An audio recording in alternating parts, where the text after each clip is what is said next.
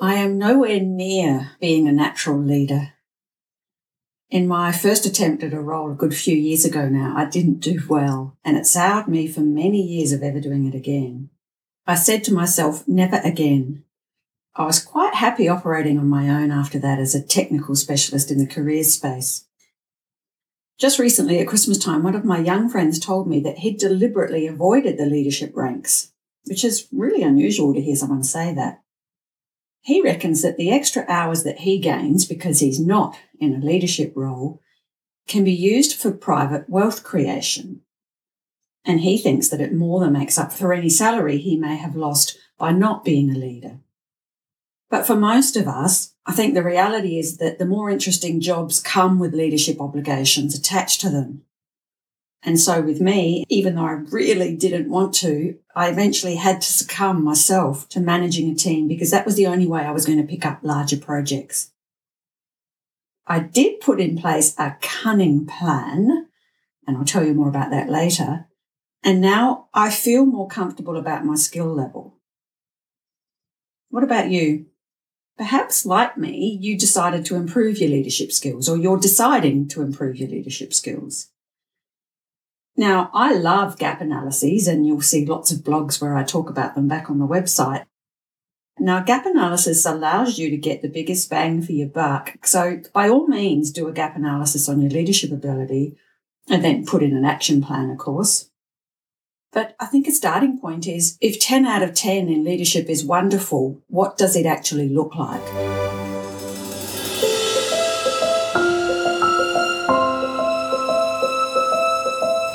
Welcome to Career Chinwags for the 21st century. I'm a career practitioner who's worked with thousands of clients over the past 20 years, so I've had a lot of time to think about the career space. Each fortnight I pick up on an issue that I just feel like talking about, I guess. Sometimes it's really practical, so way back in episode 4, I think I gave some interesting advice on how to prepare for a job interview if that job interview was going to be on Zoom. Other episodes, I tend to talk about more big picture topics.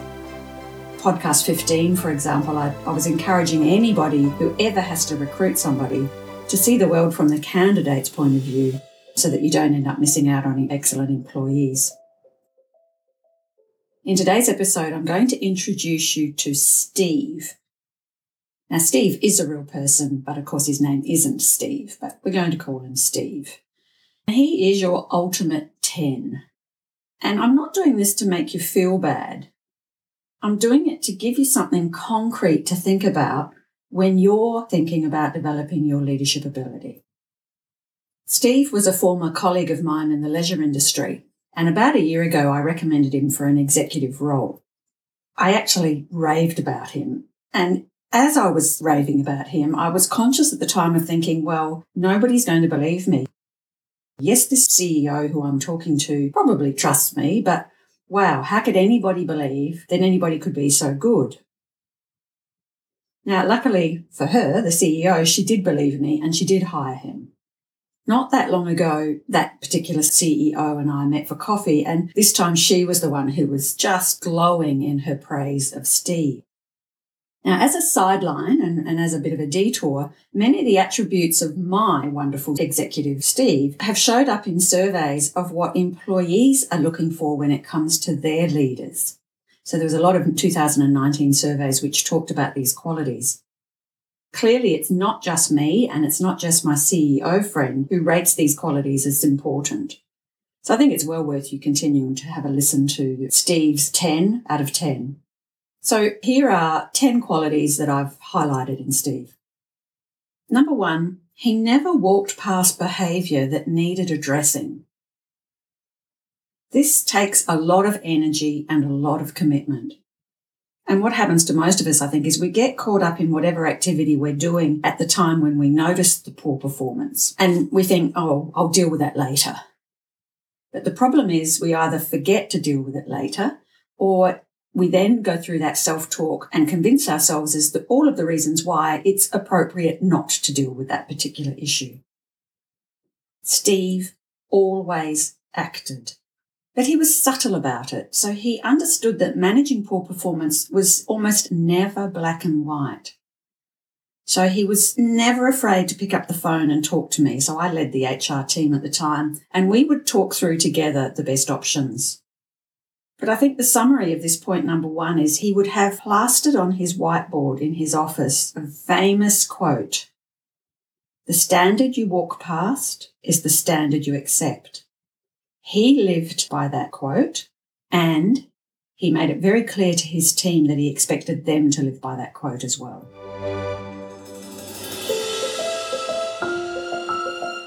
Number 2, he wasn't distracted by unimportant activity or hype, and he just cut through to the core of an issue. So after he left us, one of the organisations that Steve worked for was a not-for-profit where they had a team that spent a lot of energy applying for one-off government grants. And the staff members would congratulate themselves about how much money they raised. But Steve quickly realised that one-off grants to establish a program that would only last for a year and would have no longevity and ongoing benefit to the organisation was actually a distraction. So he just refused to support these funding efforts. And instead, he focused on those grants that would allow them to have meaningful, ongoing change. Basically, he wasn't sucked in.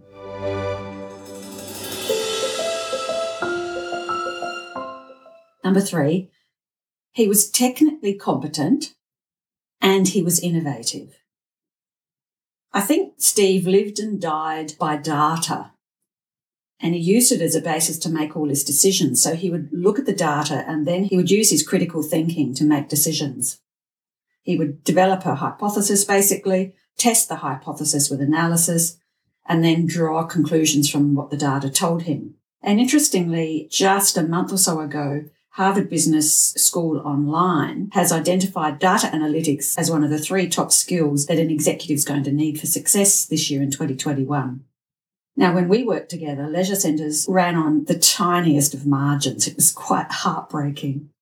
If the data showed that change was needed, Steve would act immediately, and he would use his knowledge of the industry to either introduce a new income stream or he would look at increasing a margin on our current services.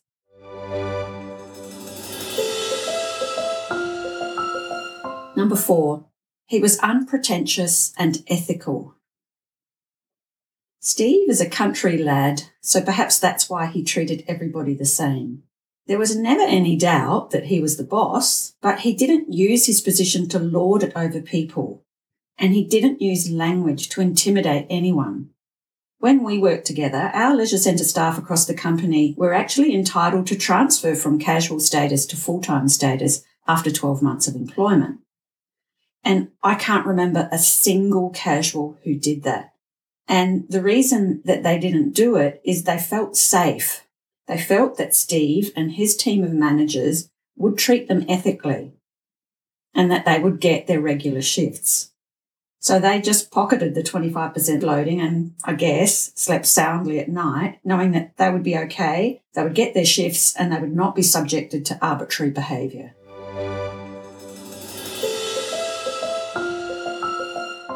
Number 5, he focused on cost control. Steve treated the company money as if it were his own. Now, in our low-margin private business, that made sense, of course. But what I noticed is when Steve left our company and went to work for a large corporate, he continued to watch the pennies. I think he has an inherent disgust of waste, and so he would always ensure that suppliers offered best service and best price.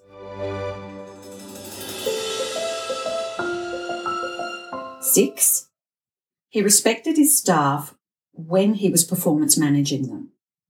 I used to find it quite amazing the number of times a staff member would walk out of a performance review meeting with Steve and then tell me how much he or she really liked and respected Steve. And in the meetings, Steve would explain the issue in clear, unequivocal language. There was no escaping from the message that Steve gave to an employee. And he would never accept a detour from the argument or an unconvincing, lame excuse. He would bring the argument right back to the point at hand. and he would hold them accountable in a very polite but very firm way. This combination of respect and rigour just worked a treat, and it was wonderful to see.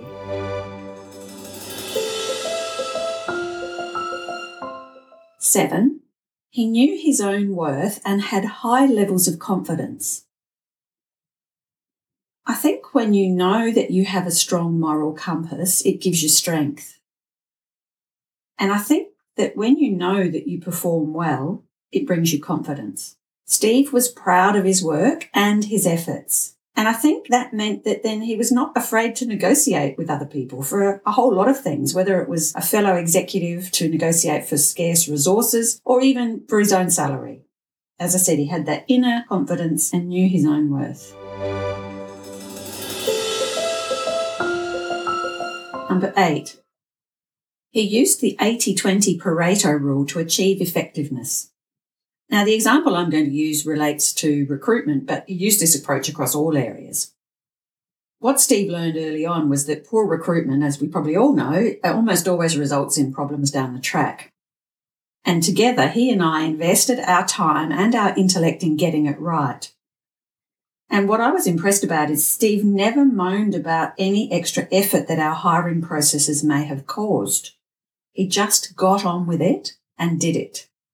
The benefit for us, of course, was our bad turnover numbers reduced, as did the time we spent managing poor performance.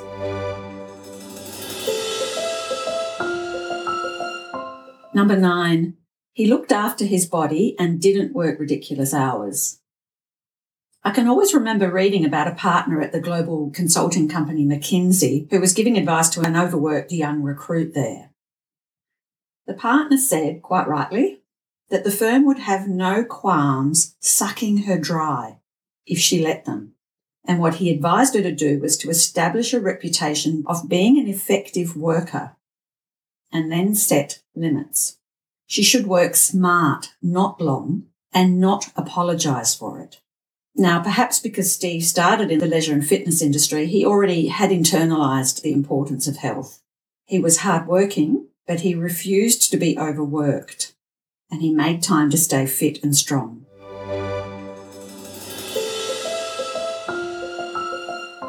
Number 10, he got his hands dirty when needed and went above and beyond the call of duty. Steve wouldn't ask anybody to do something that he wouldn't do himself. If we were short-handed and there was a deadline, he would pitch in. And I can always remember both of us cleaning the dirty office that we inherited when we took over the Christmas Island Recreation Centre. This is really important in a culture like Australia because staff here are very quick to spot and then, of course, dislike elitism.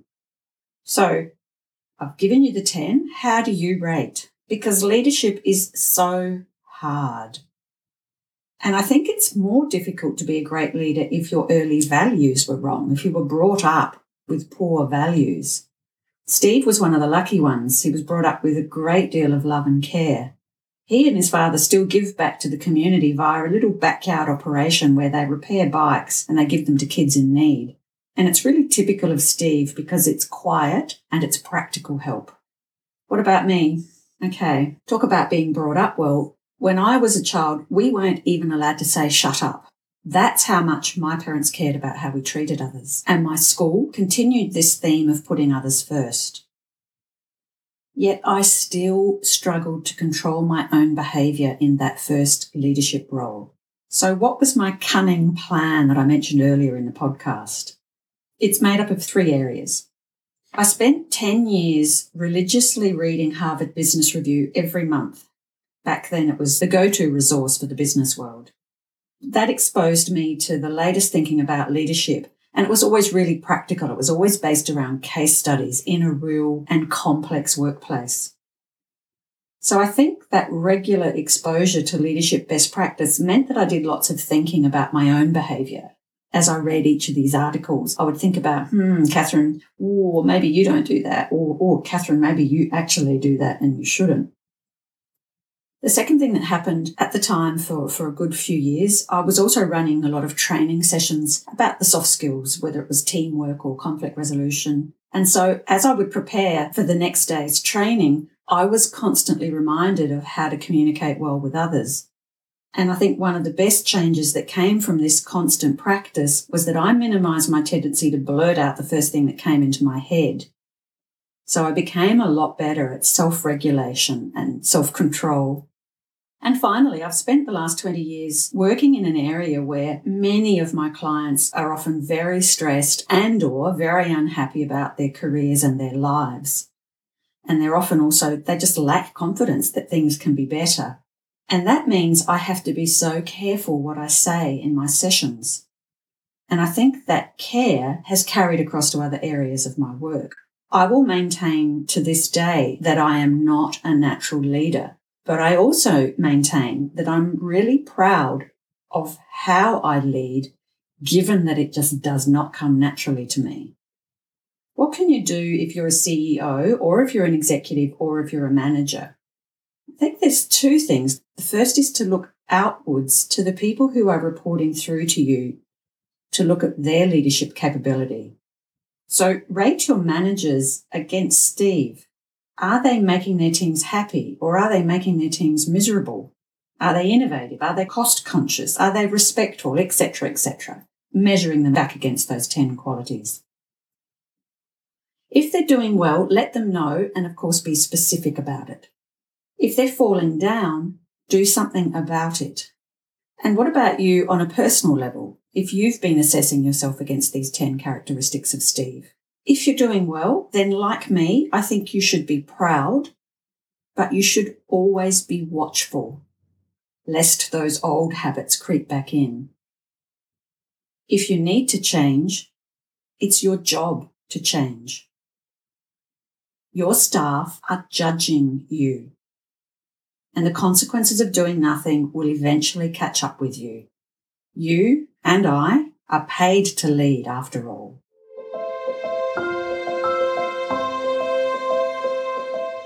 Thanks for listening to this podcast. If you like what you've heard, I'd love it if you could share the podcast or leave a review. I'm doing a podcast every fortnight, and next episode, I'm going to talk about the basics of preparing for a job interview. I've avoided this topic for a long while because it's such a big topic, so stay tuned. Remember, if you want to review what we've talked about, you can check out the full show notes on the website, and the website is careerconsult.com.au. And I do a mail out once a fortnight, and it'll be a video or a blog or an infographic. If you're interested, you'll find a sign-up form on the website. Let's finish with the hashtag. I do love my hashtag. Why not be happy at work?